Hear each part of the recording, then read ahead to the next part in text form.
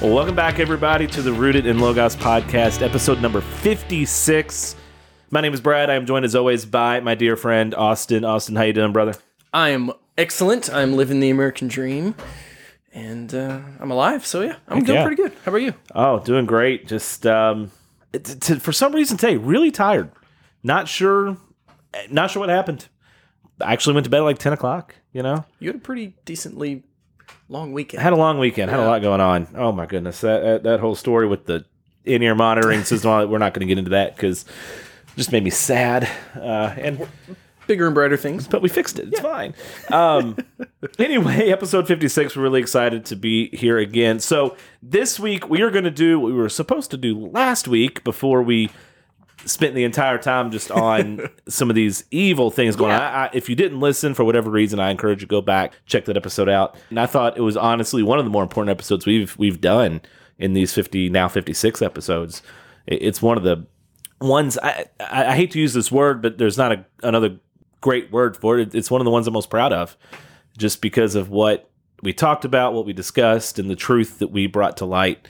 Like you said, exposing the evil. So before we get started, though, with verses out of context, this is what we're doing again today. This is our second time doing that episode because it's so common to take verses out of context. I mean, you obviously have the common ones that we discussed the first time we did this, where we talked about, I can do all things through Christ who strengthens me, be still and know that I am God, where two or more are gathered.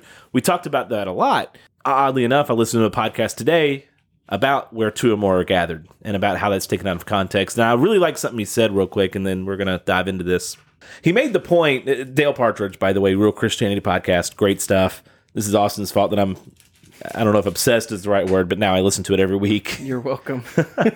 But he made the comment, he said, the verse where two or more are gathered, when a pastor says it or someone from the stage says it and takes that out of context, it's not a theologically harmful way of using that passage. It doesn't dive into heresy, right? It's not taken in a horrible way. But he said what it does is it kind of sounds an alarm, or it should sound an alarm, that the people who are leading you and teaching don't know how to interpret Scripture. Or that they're just not getting the bigger picture of the context of Scripture. And they're not able to use proper hermeneutics and use proper interpretation of what this actually means. And so while they're not diving into heresy, they're also not using the verse properly and doing what it says. And so I encourage you guys, go back and listen to that episode. The first one we did on this, it'll be different verses than what we're talking about today. So we're excited about that. So one thing before we get started, though, we have to talk about the slap heard around the world. Just for like 2 minutes. I promise it's not going to be a big rant. But as all of you know at this point, whether you've watched the Oscars or not, which I promise you I haven't watched the Oscars in probably my entire life, to be honest with you. I may have watched like one award given out because a movie I liked was nominated or something. I don't watch it. I think it's garbage. It's just rich people saying how amazing they are. Yep. And it annoys me. But Will Smith, who as an actor, I kind of enjoy some of his movies. He's a good actor. Just hauled up and just smacked my man Chris Rock right across the face. And here's why this bothers me. There's a couple reasons why. One, it's the height of privilege where he can just walk up on stage in the middle of the Oscars, slap a man, and nothing happens to him. Nothing. Yeah. Like, he's not going to have any negative side effects to this or consequences to this, I don't think. I mean, granted, it is Chris Rock's prerogative if he presses charges or not. I get that. And he decides not to. That's fine. That's on him. No one else could have done that, right? I mean, it's just the height of privilege. Yeah. So that bothers me because they constantly talk about privilege and how it's terrible, and yet they're the most privileged. But here's what really bothers me. And this goes back a little bit to what we talked about last week about men being men and standing up for their wives, standing up for their families, protecting their families. Will Smith, on the surface, you're thinking, oh, he's protecting his wife's honor. He's standing up for his wife because Chris Rock was making fun of his wife and this medical condition she has. And he's standing up for her. Good for him. Bravo. Okay. Do a little research on Will Smith's marriage, and you'll find that he is in an open marriage. And his wife is allowed to have relations with any man she wants without consequence. Just the height of hypocrisy there. I don't know. That bothers me. Like, that to me is just like, come on, man. Like, you're not a knight in shining armor at this point. What sounds to me is like this whole open marriage is kind of getting to you, and you finally snapped, and you just snapped on Chris Rock and not on your wife. Yeah. But I don't know. Well, it's interesting because I watched the clip. Oh, I saw the clip too, of course. Because Chris Rock said it, and then it pans over to them, and her face just drops.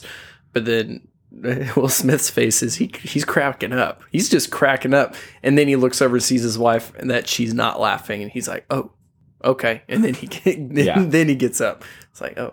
Huh. Anyway, I just feel like we talk about culture a decent amount on this show, and we stay current events. It's one of my purposes in this is to talk about current events. Not every episode, but sometimes.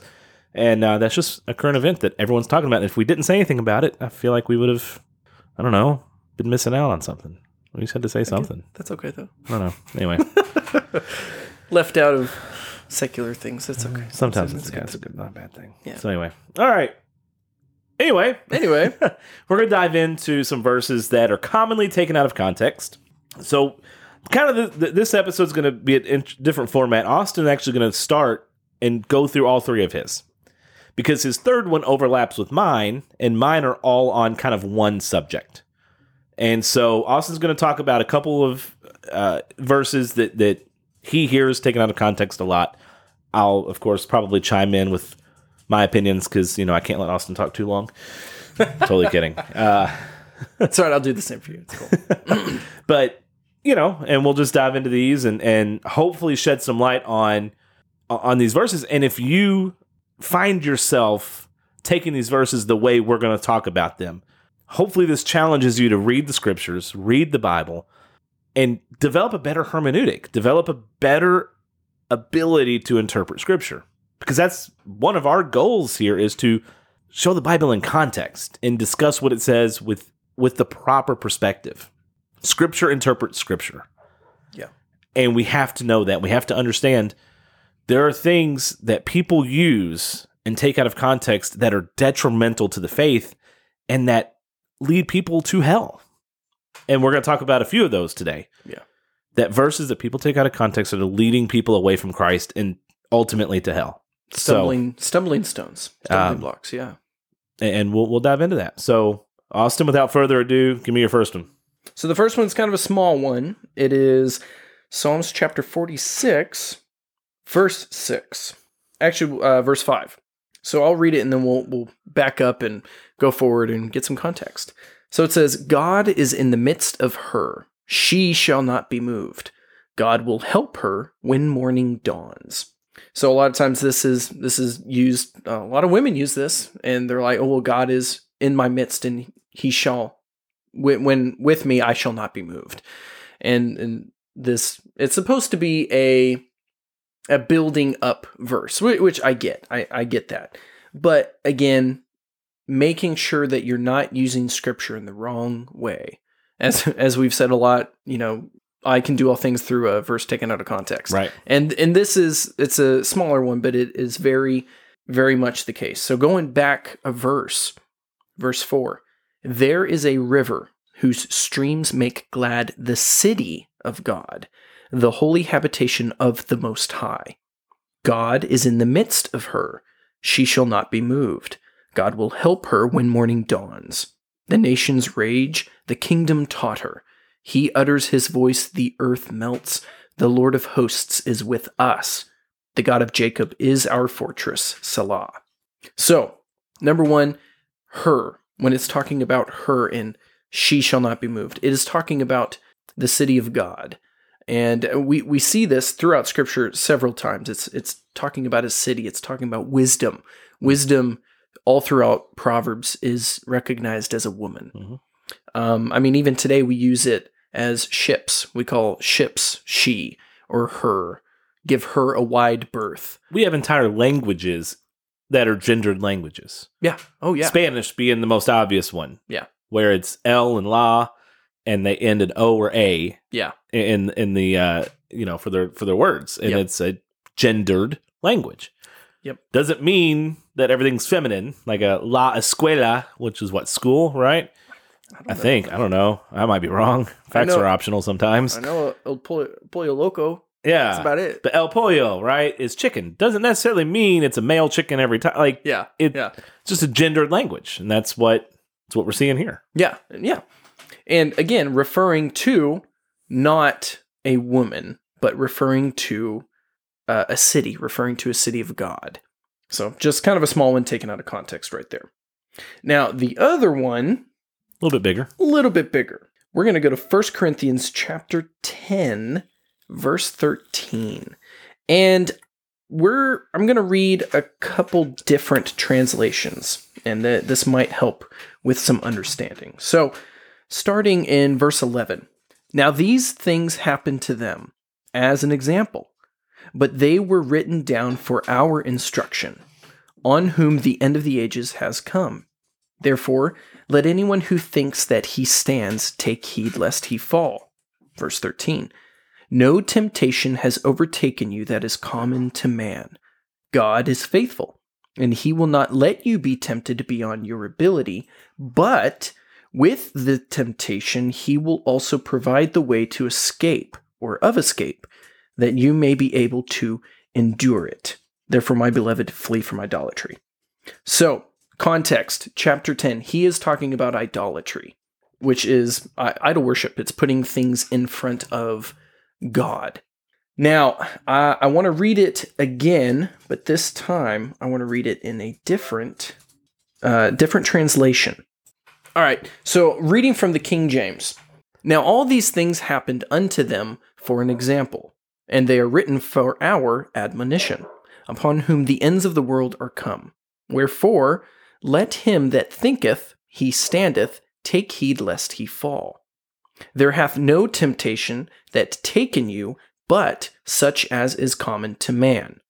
But God is faithful, who will not suffer you to be tempted above that ye are able, but will with the temptation also make a way to escape, that ye be able to bear it. So, looking at this from the standpoint that most everybody looks at it, it is, and this is where it is taken out of context, it is, God will never give you more than you can handle. And as we dive into this a little bit, we will see how that is not quite true. Well, and let me point out too, that even got me, even today. I had to second guess myself and say, wait a minute, isn't there... And so like I did a quick Google search and typed out the phrase, God will not give you more than you can handle. And it was a reminder. I knew this at one point, but it just, you hear it so much that you think, oh, it's got to be in there. It's not in there. Yeah. That phrase, God will never give you more than you can handle, is not in the Bible. Yep. It's the same idea as, God helps those who helps themselves. Not in the Bible. Right. Right? And people think it is, but it's just not. And again, if you don't believe us, do a quick Google search. Just Google search, God will not give us more than we can handle. This verse will pop up, 10:13. Always, always, always, always says temptation. Yeah. Anyway, Continue. And we're going to make that distinction too. So, looking at common to man, it says, no temptation has overtaken you that is common to man. The Greek word common to man is anthropinos, or belonging to human beings. It is temptation that belongs to human beings, these natural things that are a part of our fleshly bodies. Okay? So, having that in mind, no temptation has overtaken you that is common to man. Getting context, who is Paul speaking to? He's speaking to the Corinthians. Not just the Corinthians, he's speaking to the church at Corinth, which means he is writing believers. He is writing believers that have the Holy Spirit within them. Okay, now keep that in mind because that is very important going forward. These Christians, they have the Holy Spirit. We have the Holy Spirit within us. So, I apologize for my dog, by the way. That's fine. I feel like it's louder today. I don't hear. So next part. God is faithful, and he will not let you be tempted beyond your ability. Now, this is where most people pick up, where people will look at it and say, he will never give you more than you can handle. And what it really says is he will not let you be tempted beyond your ability, but with the temptation, he will also provide a way of escape. That is the important part. It's together. It does. There's no period there. It doesn't stop. It says, and he will not let you be tempted beyond your ability, but with the temptation, he will also provide the way of escape. So we are talking about temptation. We are not talking about trials. So with the help of the Holy Spirit, you have the power to resist temptation. Every temptation that comes your way. Every temptation. Every one of them.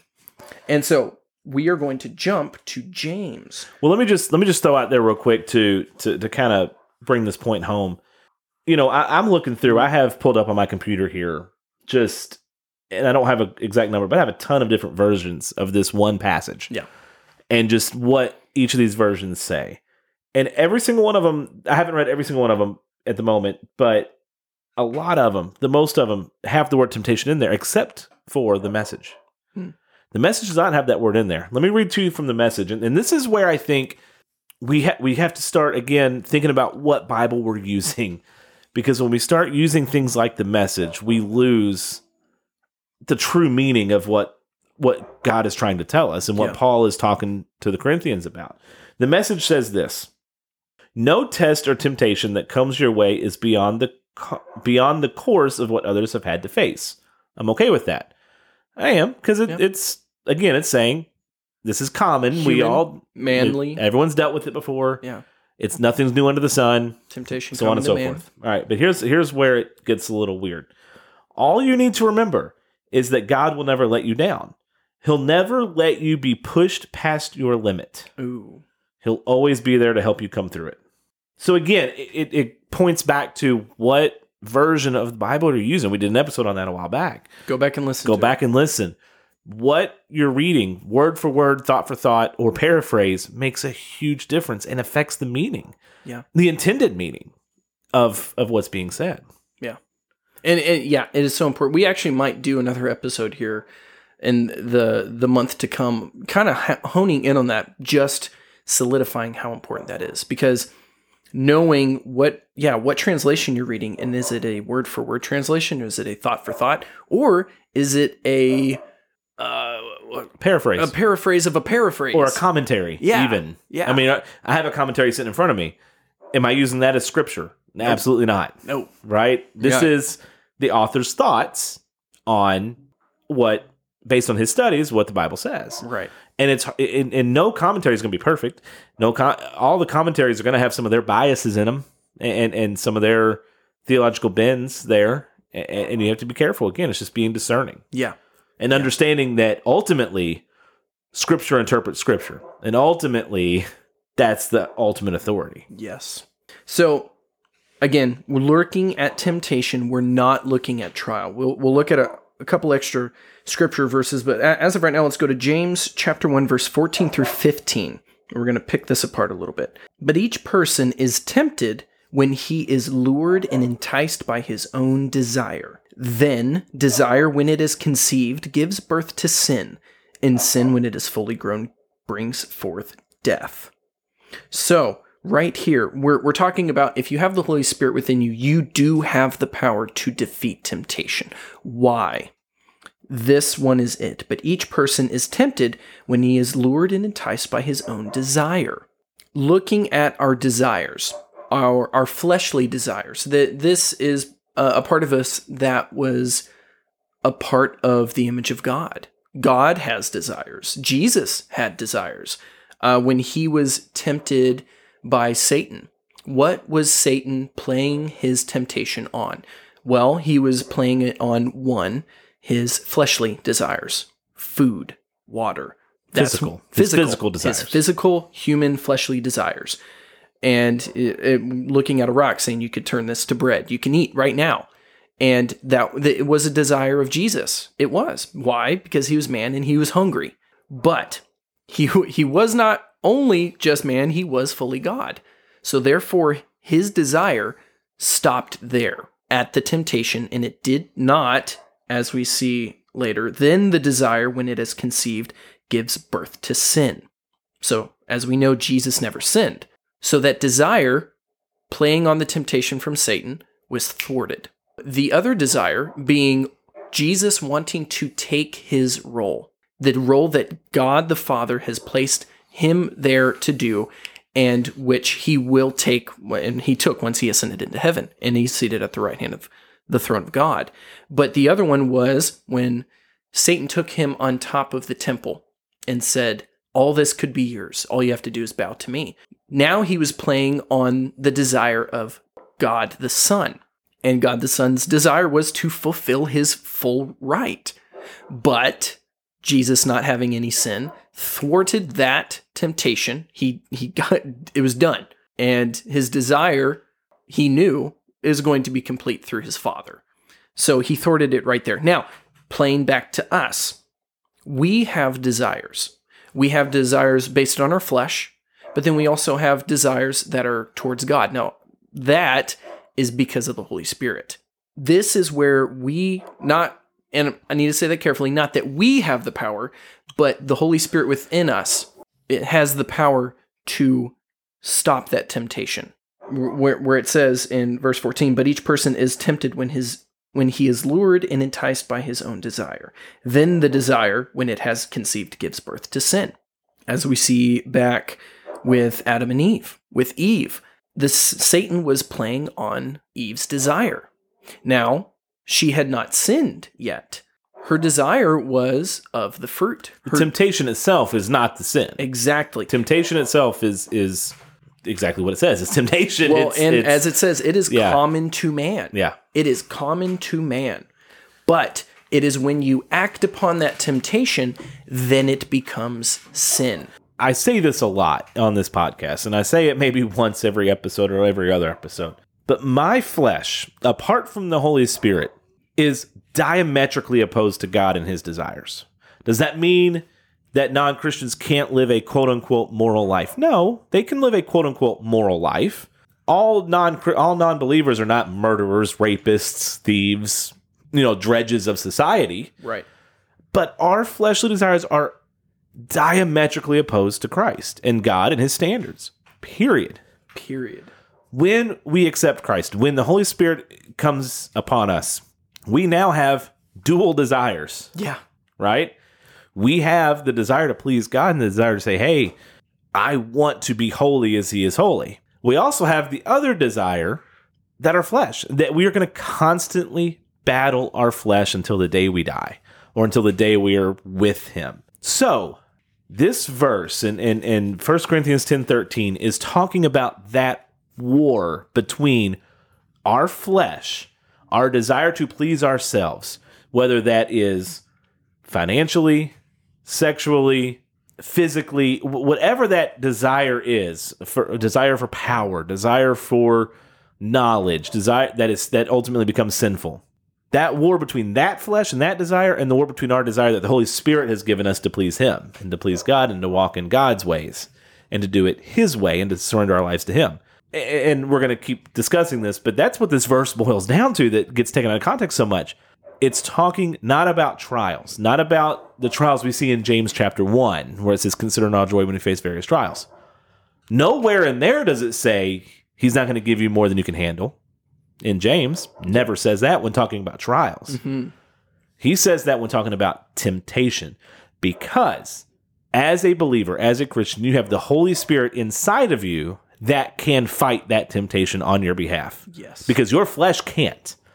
When given the choice between what God wants and what your flesh wants, without the Holy Spirit's influence, you will 10 times out of 10 pick the flesh. Yep.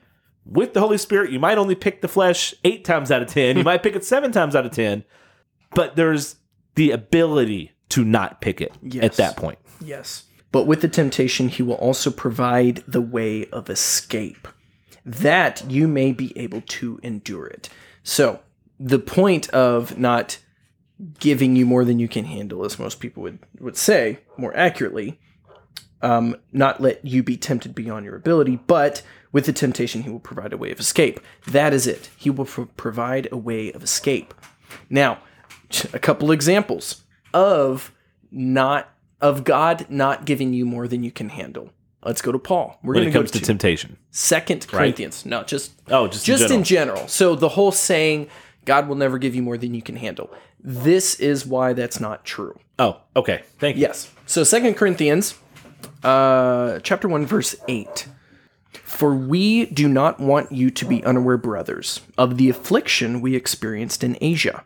For we were so utterly burdened beyond our strength that we despaired of life itself. Indeed, we felt that we had received the sentence of death, but that was to make us rely not on ourselves, but on God who raises the dead. He delivered us from such a deadly peril, and he will deliver us. On him we have set our hope that he will deliver us again. You also must help us by prayer, so that many will give thanks on our behalf for the blessing granted us through the prayers of many. So, the most important part out of this spot right here, besides letting them know that they despaired of life itself, he said, but that was to make us rely not on ourselves, but on God who raises the dead. The reason why using the term God will never give us more than we can handle is such a dangerous thing is that implies that you can handle it without God. And I'm not saying everyone thinks that or believes that, but that is what you are saying. That's what you're implying, that God will never give you more than you can handle, which as we see right here, me-centered and me-focused. It is. And as we see here, Paul is saying they despaired. They despaired of life itself. They wanted to die. But he said, but that was to make us rely not on ourselves, but on God who raises the dead. We see all throughout Scripture, and we see it with Paul, and we see it where God tells us that in our weakness, he is made strong. Yes. He did not take the thorn out of Paul's side away from him because my strength is perfected in your weakness. Yes. So Paul had to stay weak. That kept him humble. It did. Well, that he thorn said that. in his side. He said that. Yeah. Kept him humble to a point where he's like, I have to rely on him. Yes. I cannot rely on my own strength. I mean, I know for me, like when things are going well, there are times, in the past where I'm like, yeah, I'm good. I got this. Right. And you start to think this is all because I've done this, this, and this. And things are going well because I've been diligent here and I've done, and you don't give that credit to God. And what happens is inevitably that rug gets pulled out from under you and you realize, oh, wait, he had this from the beginning. These blessings were because of him, not because of my strength. And, in specifically the last 8 months, and then even in the last few years, that's a lesson I've had to learn over and over and over and over again. That on my own strength, I'm not going to make it. Yeah. And I wouldn't have. Yeah. But because I was able to, in my weakness, allow him to be strong through me, the attacks didn't ultimately break me, right? And I'm not saying that in a way of like, I'm stronger. It wasn't me. Right. It wasn't me. Yeah. On my own, it would not have worked. Right. And I would have walked away. I would have fallen away. Heaven knows what I would have done. Yeah. Yeah. But in those moments of pure and utter weakness and despair, he showed up. And he showed out and he said, look, you have to stay weak because I got you. And when you try to do it on your own, it ain't going to work. Exactly. And just hounding it home, I'll read that. 2 Corinthians chapter 12, starting in verse 6. Though if I should wish to boast, I would not be a fool, for I would be speaking the truth. But I refrain from it so that no one may think more of me than he sees in me or hears from me. So, to keep me from becoming conceited, because of the surpassing greatness of the revelations, a thorn was given me in the flesh, a messenger of Satan to harass me, to keep me from becoming conceited. So Paul knew. I mean, again, he calls himself a Pharisee of Pharisees. He knew the law front to back. He was an apostle of the Most High God. And he knew that he could have gotten very prideful and very conceited. As much as he wanted this to be taken, which he asked God, please take this from me, and he says God didn't, he knew. He knew that this is a good thing. Again, all good things come from God. Right. So this was a good thing that God gave me so that I do not become puffed up and conceited. So, to hound it home, 2 Corinthians chapter 4, starting verse 7. But we have this treasure in jars of clay, to show that the surpassing power belongs to God and not to us. We are afflicted in every way, but not crushed, perplexed, but not driven to despair, persecuted, but not forsaken, struck down, but not destroyed. Surpassing power belongs to God and not to us. Okay, it is so important to keep that in mind. Right. So, really, this phrase needs to more accurately be God will purposefully give you more than you can handle so as to rely on Him. Yeah. And it's this picture of the water is rising and it's coming above your mouth, above your nose. You can't breathe, or you feel like you can't breathe, but He has given you a rock that all you need to do is push up on. And again, He is providing a way out. He's going to proverbially, I guess, bring the boat or a raft or something. Right. He is going to provide you a way out. Well, let's put it practically here. And I'm going to hit on just your stereotypical Christian sin here, right? Pornography. You have a way, like when you're tempted to look at pornography, for whatever reason, it's an addiction. Mm-hmm. It absolutely is. It chemically changes the structure of your brain. It changes the chemical balance in your brain. Like, it's an addiction. So if you're come out of that addiction, there's still going to be that twinge of like, hey, I can handle one image. I can handle this. I can handle that. So you're going to get tempted. It's going to happen. Yep. There's always a way out. He has given you that way out. I mean, practically speaking, obviously relying on the Holy Spirit to do this, but turn your computer off. That's one. Unplug it. I mean, you could go so far as to fireproof it. That movie, that really cheesy movie Fireproof, where he just takes a baseball bat to the computer. Great movie. I've heard of people who have had such an issue with it, they get rid of their iPhones or their Androids, and they go back to a flip phone. Yep. That doesn't have everything at the palm of your hands. You know, you have different filters, different accountability software where someone outside of your house gets a report of what you've been to every day. Yeah. And sites you visited and stuff like that. And so there's a way out, and it's going to take the strength of the Holy Spirit giving you, hey, the strength to say, no, I'm going to put these steps in place to prevent myself from going down this path again. Yeah. There are practical steps to do this. There is always a way out. Always a way out. So, you know, I've done some counseling and some accountability stuff with teenagers and just guys that are struggling with different areas and different things. And we'll sit down and we'll identify, when are you tempted in these ways? Yeah. Okay, I'm tempted when I'm going to get ready in the morning. Okay, here's what you do. Throw on Chris Tomlin. Right? Throw on some worship music. Yeah. Saturate your heart and your mind with songs of praise. Yes. I promise you, it's really hard to go down a sinful path when How Great Is Our God is playing. It really is, because your mindset is that I'm tempted when I'm home alone. Okay, start reading your Bible.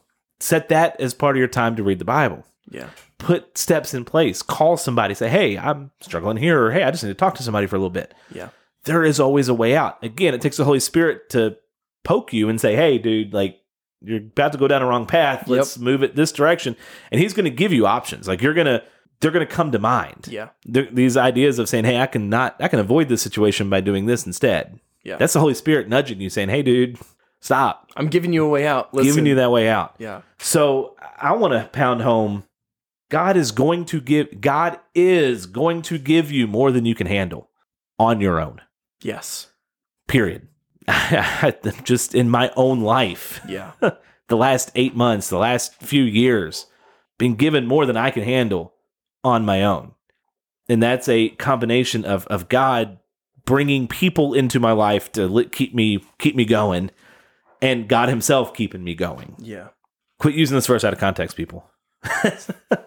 You will face things you cannot handle on your own. But you know what you won't face? You won't face temptation you can't get away from. Yeah. And you can't defeat with the help of the Holy Spirit. Yes.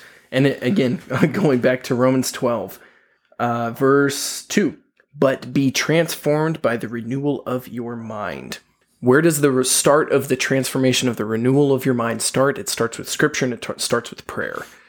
And when you are feeling tempted, you go to the Word, you go to God, you say, God, please help me. And guess what? He will. He Absolutely. will. Because, as again, we read in 2 Corinthians 4:8, We were afflicted in every way, but not crushed, perplexed, but not driven to despair, persecuted, but not forsaken, struck, but not destroyed. You will be struck, but you will not be destroyed. You will not be forsaken. You will be perplexed, but you won't be driven to despair. God will provide a way out. And that is a perfect segue to Austin's next verse and the next topic that I have, and the little set of verses that I am going to use. Yes. So let's dive into your next one, because again, that's a perfect segue to what we're going to kind of talk about here in the next portion of our show. So the next one, Jeremiah chapter 29. I would love to just read this whole chapter, because you have to read the whole chapter to get this context. Yes. But specifically verse 11, yes. I know is where you're going, and it is the most cross-stitched verse on pillows. Yes. It is on the most, oh, good night. Well, and to give it some, I guess some context for us. I mean, I have used this out of context. Of course. Especially being younger in my faith. I mean, one, it is not taught in context. Not usually. Never. Hardly ever. I want to say never. Hardly ever taught in context. I've heard, I mean, now that I'm listening to better people, Paul Washer and stuff like that, I mean, it is more in context, which is great.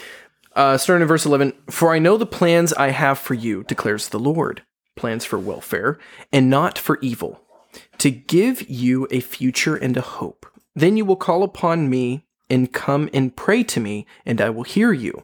You will seek me and find me. You will seek me with all your heart. I will be found by you, declares the Lord, and I will restore your fortunes and gather you from all the nations and all the places where I have driven you, declares the Lord, and I will bring you back to the place from which I sent you into exile." So, what is the context here? The context is Jeremiah, or God is speaking through the prophet Jeremiah to the exiles of Israel. God is speaking to the house of Israel, and more importantly, to those that have been exiled and have not died. They are still in exile. You have had some that have come back, but these are the ones that are still in exile, still in bondage, still trapped. God has Jeremiah speaking to them, saying, "For I know the plans I have for you, declares the Lord, plans for welfare and not for evil, to give you a future and a hope." So, this is God referring back to the covenant he made with Abraham, Isaac, and Jacob, their forefathers. This is God remembering his covenant.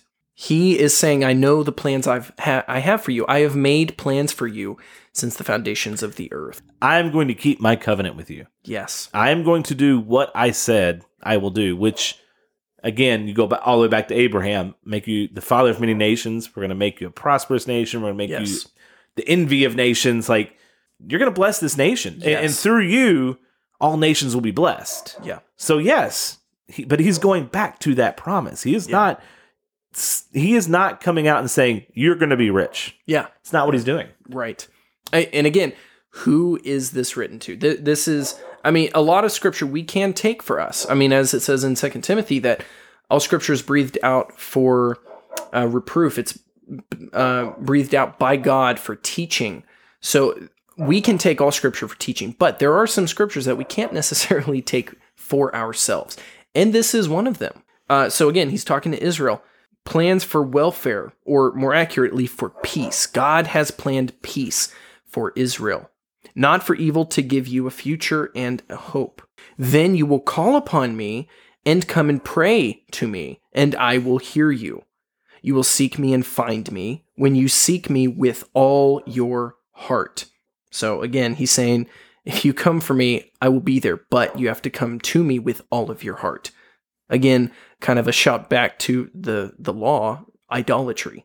You cannot have one foot on my side and one foot on one of your wives' idolatrous sides. It has to be to me. Jesus says it. You can't serve both God and mammon, and money. Yes.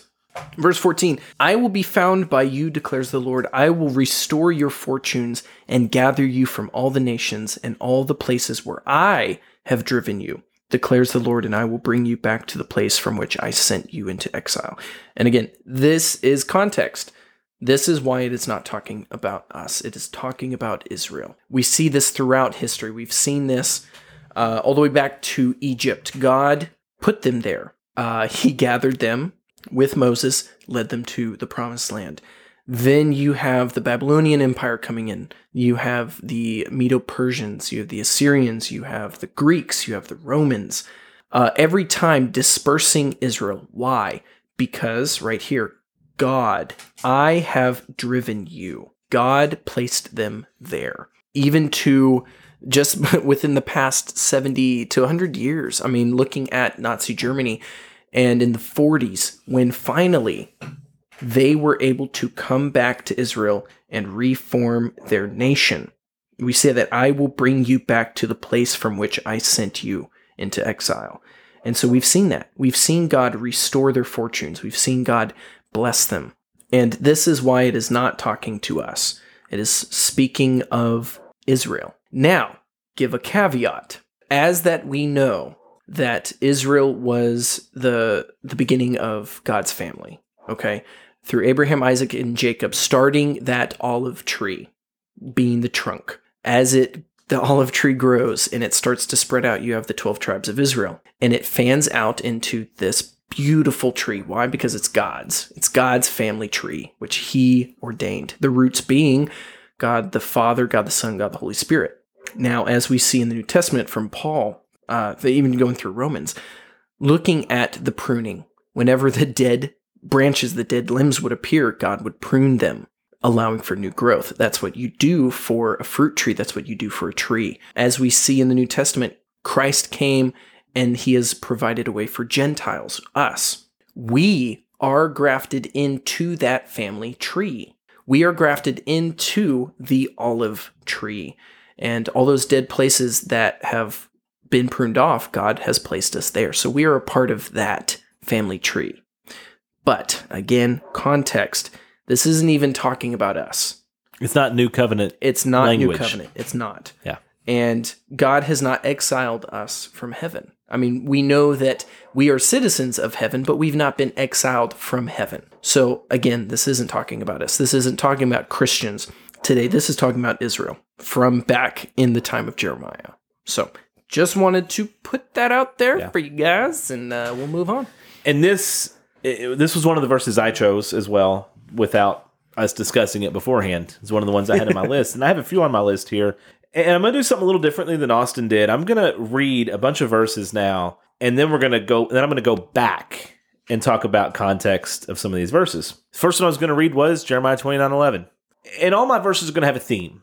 And this overarching theme is this prosperity gospel that has overtaken our country. And it's not just this God wants you to be rich, although that is a big part of it. Yeah. It is the mentality that says God will never give you more than you can handle. Yeah. It's the mentality that says God wants you to be blessed and wealthy and rich and prosperous.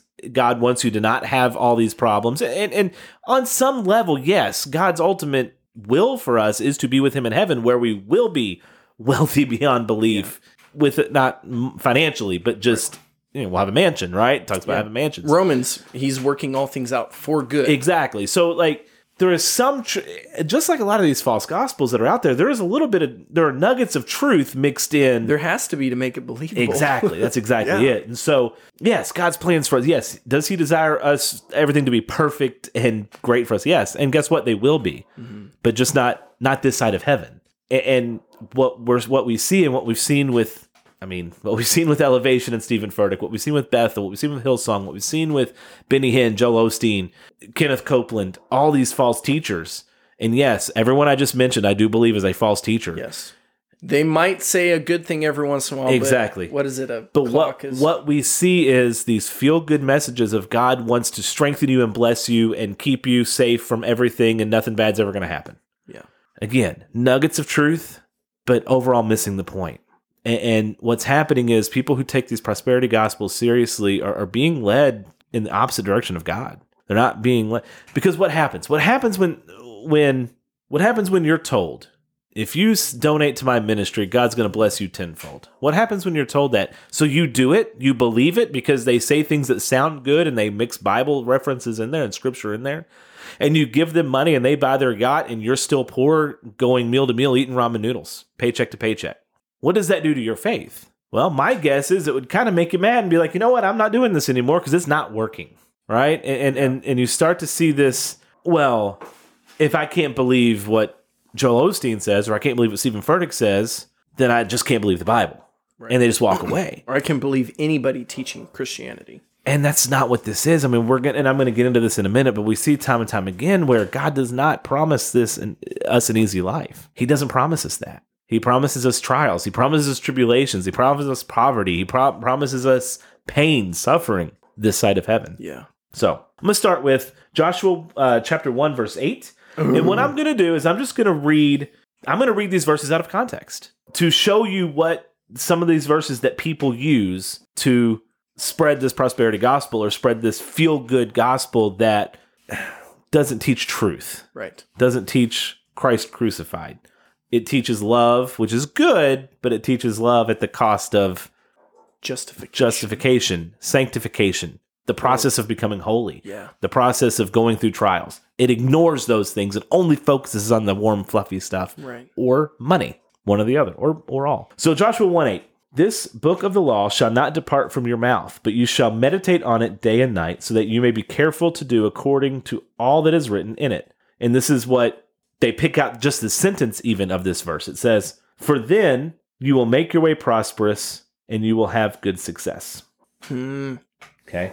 Joshua 1:8, another one that people take out of context and people use for the gospel, or for the prosperity gospel.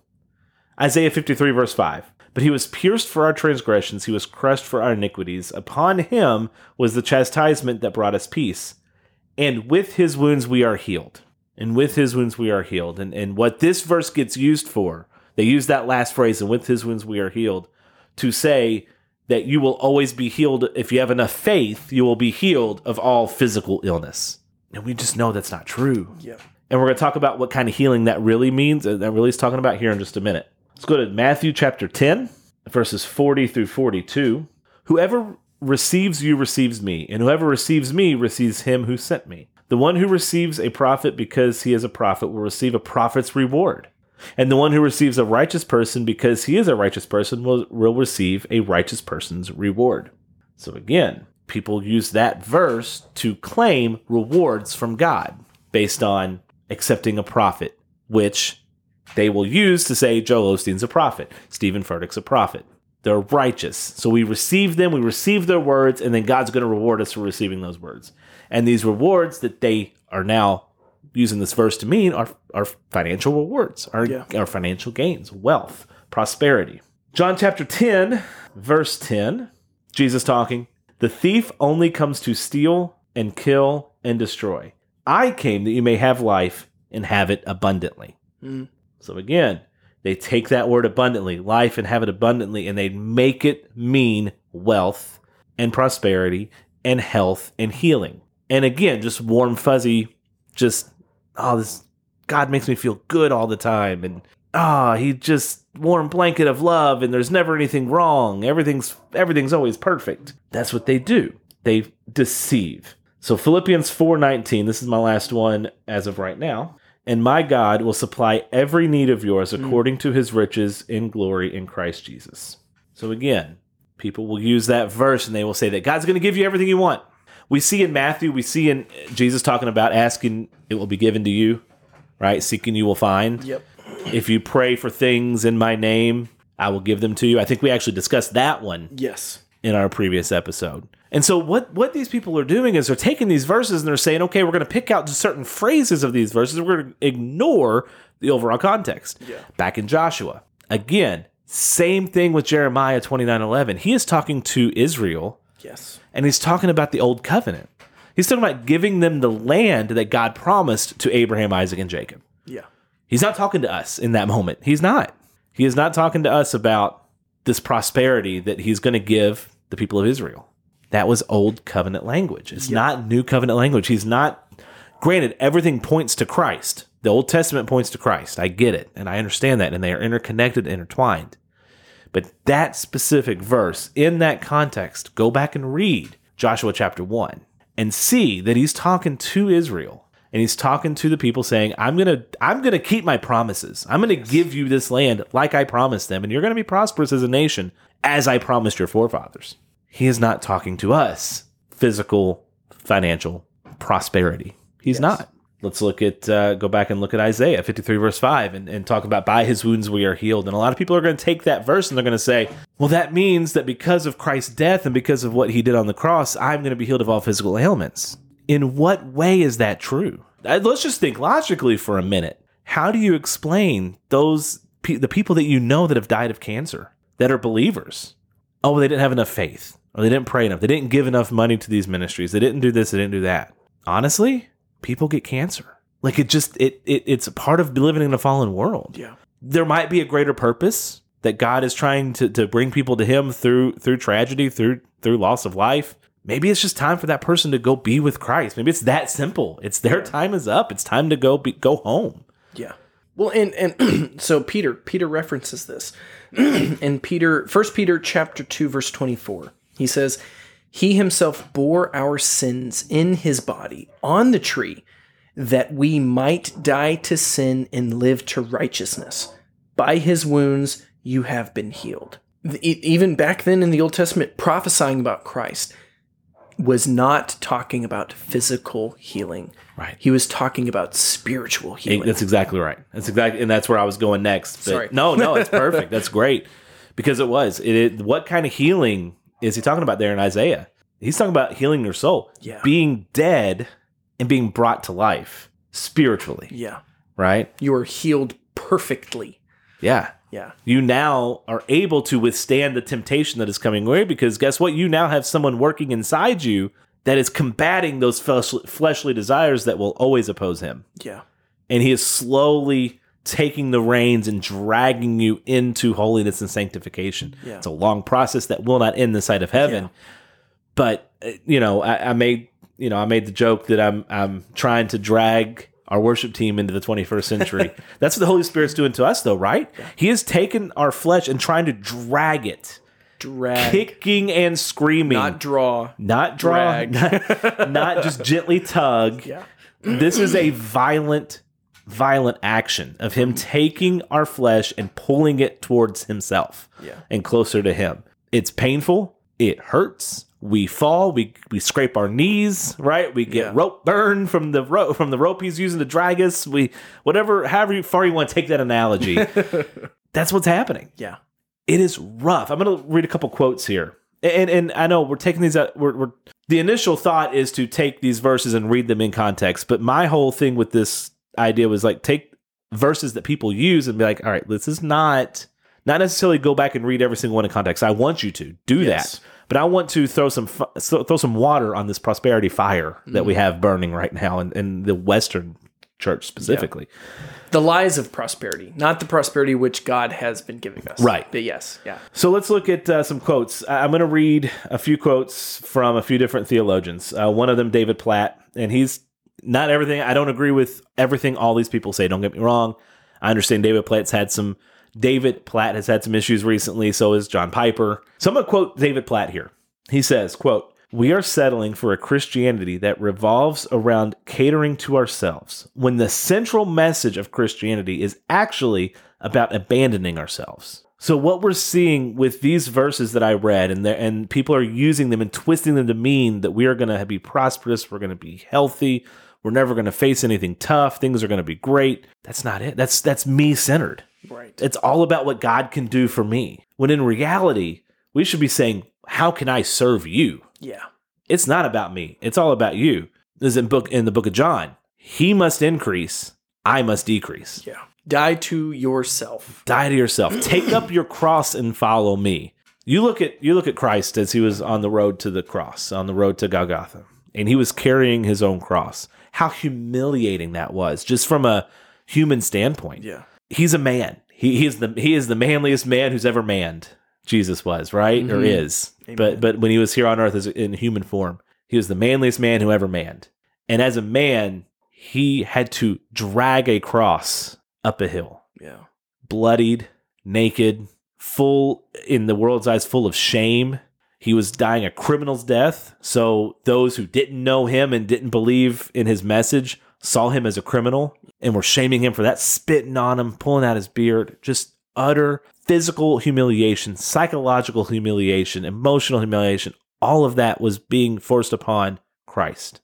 And what does he tell us to do? Follow him. Do the same. Do the same thing. Yeah. Take up your cross and follow me. Does that mean we're going to get beaten and stripped naked and paraded through the streets? No, not necessarily. I mean, maybe, yeah. but not necessarily. Yeah. But it also doesn't mean that everything's going to be easy. It means things are going to get tough. Yeah. You're going to get dirty. You're going to get messy. You're going to get bloody. You're going to be ashamed. You're going to feel shame. You're going to be shamed by other people. You're going to be embarrassed. Things are going to suck. You're going to go through hell on earth. Jesus says, in this world you will have trouble, but take heart, for I have overcome the world. James 1, consider it all joy when you face various trials and tribulations. John Piper says, prosperity cannot be proof of God's favor, for it is what the devil promises to those who worship him. Austin talked about that when Jesus was being tempted. All of this can be yours. Yeah. If you just bow and worship me. All of this can be yours. If the prosperity gospel were true, Austin and I mean, we're not perfect by any means, but Austin and I would be a lot more well off than we are. Right. Because we're trying to do the Lord's work. And people like Will Smith and Chris Rock wouldn't be as rich as they are because they're not trying to do the Lord's work. Yeah. Right? It's backwards. So again, I'm just concerned about the state of Christianity in the West because of this prosperity gospel, because of this message of things being easy and a bed of roses. Well, what is it the poison says? Every rose has its thorn. So it may be roses, but it's also thorny and it's going to hurt. It's a terrible analogy, but I like it. I'm going to stick with it. Anyway, John MacArthur says the prosperity gospel movement offers people the same thing the devil offers. They just do so in the name of Christ. So when you see people using verses like the ones I've read, the ones I've alluded to, and you see them saying that God is going to give you everything you want and God is going to make this road so easy for you, they're lying. They're taking these verses out of context. And before we're finished, I'm going to read these passages again. And I want you to go back, and your homework is going to be go read the verses in context, because we're not going to have time to get to all that tonight. Yeah. But the goal that I want you to set for yourself in this, and the challenge I have for everyone listening, is to take these verses that you have heard so often used in this way, used in the way of Jeremiah 29:11. Take verses like Psalm 46 verse 5 that you've heard over and over again and be like, okay, let's really read it. Here's a good rule of thumb, and this kind of just came to me. Here's a good rule of thumb. If a single verse is really, really popular, that should send up a red flag. Yeah, true. It should. Yeah. Because there are some exceptions to that rule, I do believe. But for the most part, if you're hearing sermons on one specific verse in the middle of a paragraph, sometimes in the middle of a sentence, right? Sometimes in the middle of a greater story, and it's one verse they're picking out, and then they're building an entire message around one single verse that is cross-stitched on pillows everywhere, that should send up a red flag. Yeah. Think not that necessarily they're doing anything malicious, but it's like, okay, what does it really mean? Yeah. I mean, we've heard in the last few weeks people using verses like where two or more are gathered, there I am in the midst of them. We don't use that correctly. Yeah. Right? When you hear people say things like, every time I read this verse, I interpret it differently. The word is living and active, sharper than a two-edged sword. So you're going to get insights out of it every time you read it. The Lord will reveal different things to you every time you read it. Yeah. But it still means what it means. And it still means what it means within context, within the proper context of what is being written and the grander overarching theme. So another good rule of thumb that I like to say is Scripture cannot break Scripture. Yes. I think we talked about that in covenant training. Yep. Scripture is not going to break Scripture. And so when you hear someone say that God wants to prosper you, and they're not talking about like blessing you in the next life. Yeah. They're talking about prospering you here on earth. That breaks Scripture. Because everything Jesus says, everything Paul says, everything the whole New Testament says, and what people went through in the Old Testament contradicts that completely. Yes. That breaks Scripture. I would like you to go tell that to Job. Tell it to Job. Response would be. Tell it to 11 of the 12 apostles who were martyred. Yeah. Faced gruesome deaths. Yeah. Peter was crucified upside down. Yeah, go tell Paul. Go have a conversation to Paul. Go about tell that. Stephen that as he was being stoned to death Yeah. for preaching the gospel. God does not promise us these prosperous earthly possessions. Does he bless us? Absolutely. Are we blessed as Americans? Absolutely. Absolutely. Do I have millions of dollars in my bank account? No. But like, do I own my own house? Yes. And that is a huge blessing. Like that is not something to shake your fist at. Am I rich? Absolutely not. When it comes to American standards. Compared to some people, absolutely I am. Yeah. So yes, there are blessings, but it's what we do with those blessings, and also realizing that a couple things. One, those blessings can be taken away at any point by God. Job, Exhibit A. Exhibit A, absolutely. And two, we're to be using what we're given to further his kingdom and to do his work. And again, in the midst of that, our lives will not be easy. Period. Just won't. Yeah. So, Austin, you look like you have a verse for me. I do. What you got? So little words from a desert preacher named Jesus. So this is John chapter 15, verse 18, and I will continue for a little bit. It says, "If the world hates you, know that it has hated me before it hated you. If you were of the world would love you as its own. But because you are not of the world, because I chose you out of the world, therefore the world hates you. Remember the word that I said to you, a servant is not greater than his master. If they persecute me, they will also persecute you. If they kept my word, they will also keep yours. But all things they will do to you on account of my name, because they do not know him who sent me. If I had not come and spoken to them, they would not have been guilty of sin. But now they have no excuse for their sin. Whoever hates me hates my Father also. If I had not done among them the works that no one else did, they would not be guilty of sin. But now they have seen and hated both me and my Father. But the word that is written in the law must be fulfilled. They hated me without cause. But when the Helper comes, whom I will send to you from the Father, the Spirit of truth who proceeds from the Father, he will bear witness about me, and you also will bear witness, because you have been with me from the beginning." So he's talking to the apostles, but that mentality of the world is going to hate you. Why? Because the world hated Christ first, and everything we stand for is God. Therefore, the world will hate everything about us. And here's the rule of thumb. If the world loves you, it's because you're worldly. The more that the world hates you is because you are getting and you are becoming more like Christ. So, rule of thumb, if everybody hates you, You might be doing something right. you might be doing something right. Yeah. And I'm living by that right now. Yeah. So, Well, we see that in the episode we did last week, where these ideas and these ideologies are being taught to our kids that are so contrary to Scripture that if you speak up against them, they're going to shout you down. They're going to try to shut you up. They're going to call you names, call you everything other than a child of God. And they're going to do that because they hate what you stand for. yes. Which you stand for the truth. You stand for morality. Mhm. Not just the world's morality. You stand for God's morality. You stand for the standards that he has put into place.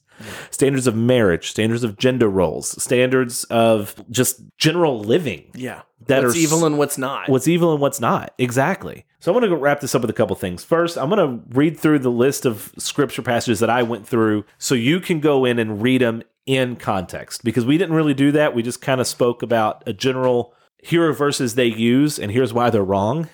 But I want you to go back and read these within context. So Joshua 1:8. So read Joshua chapter 1. Read it in context. Read what the full book is talking, or the full chapter is. Jeremiah 29. Austin read a lot. Austin did that. He read it in context. But go back and read Jeremiah 29. the whole chapter. The whole chapter. Read Isaiah 53. Read Isaiah 53 and realize that healing he is talking about is not a physical healing.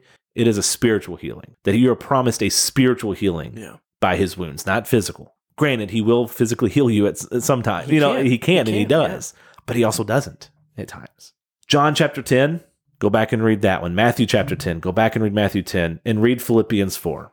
And understand that these verses that people use to speak this prosperity lie into your life is exactly what it is. It's a lie. Yeah. It is leading people straight to hell. The prosperity gospel is leading people to hell.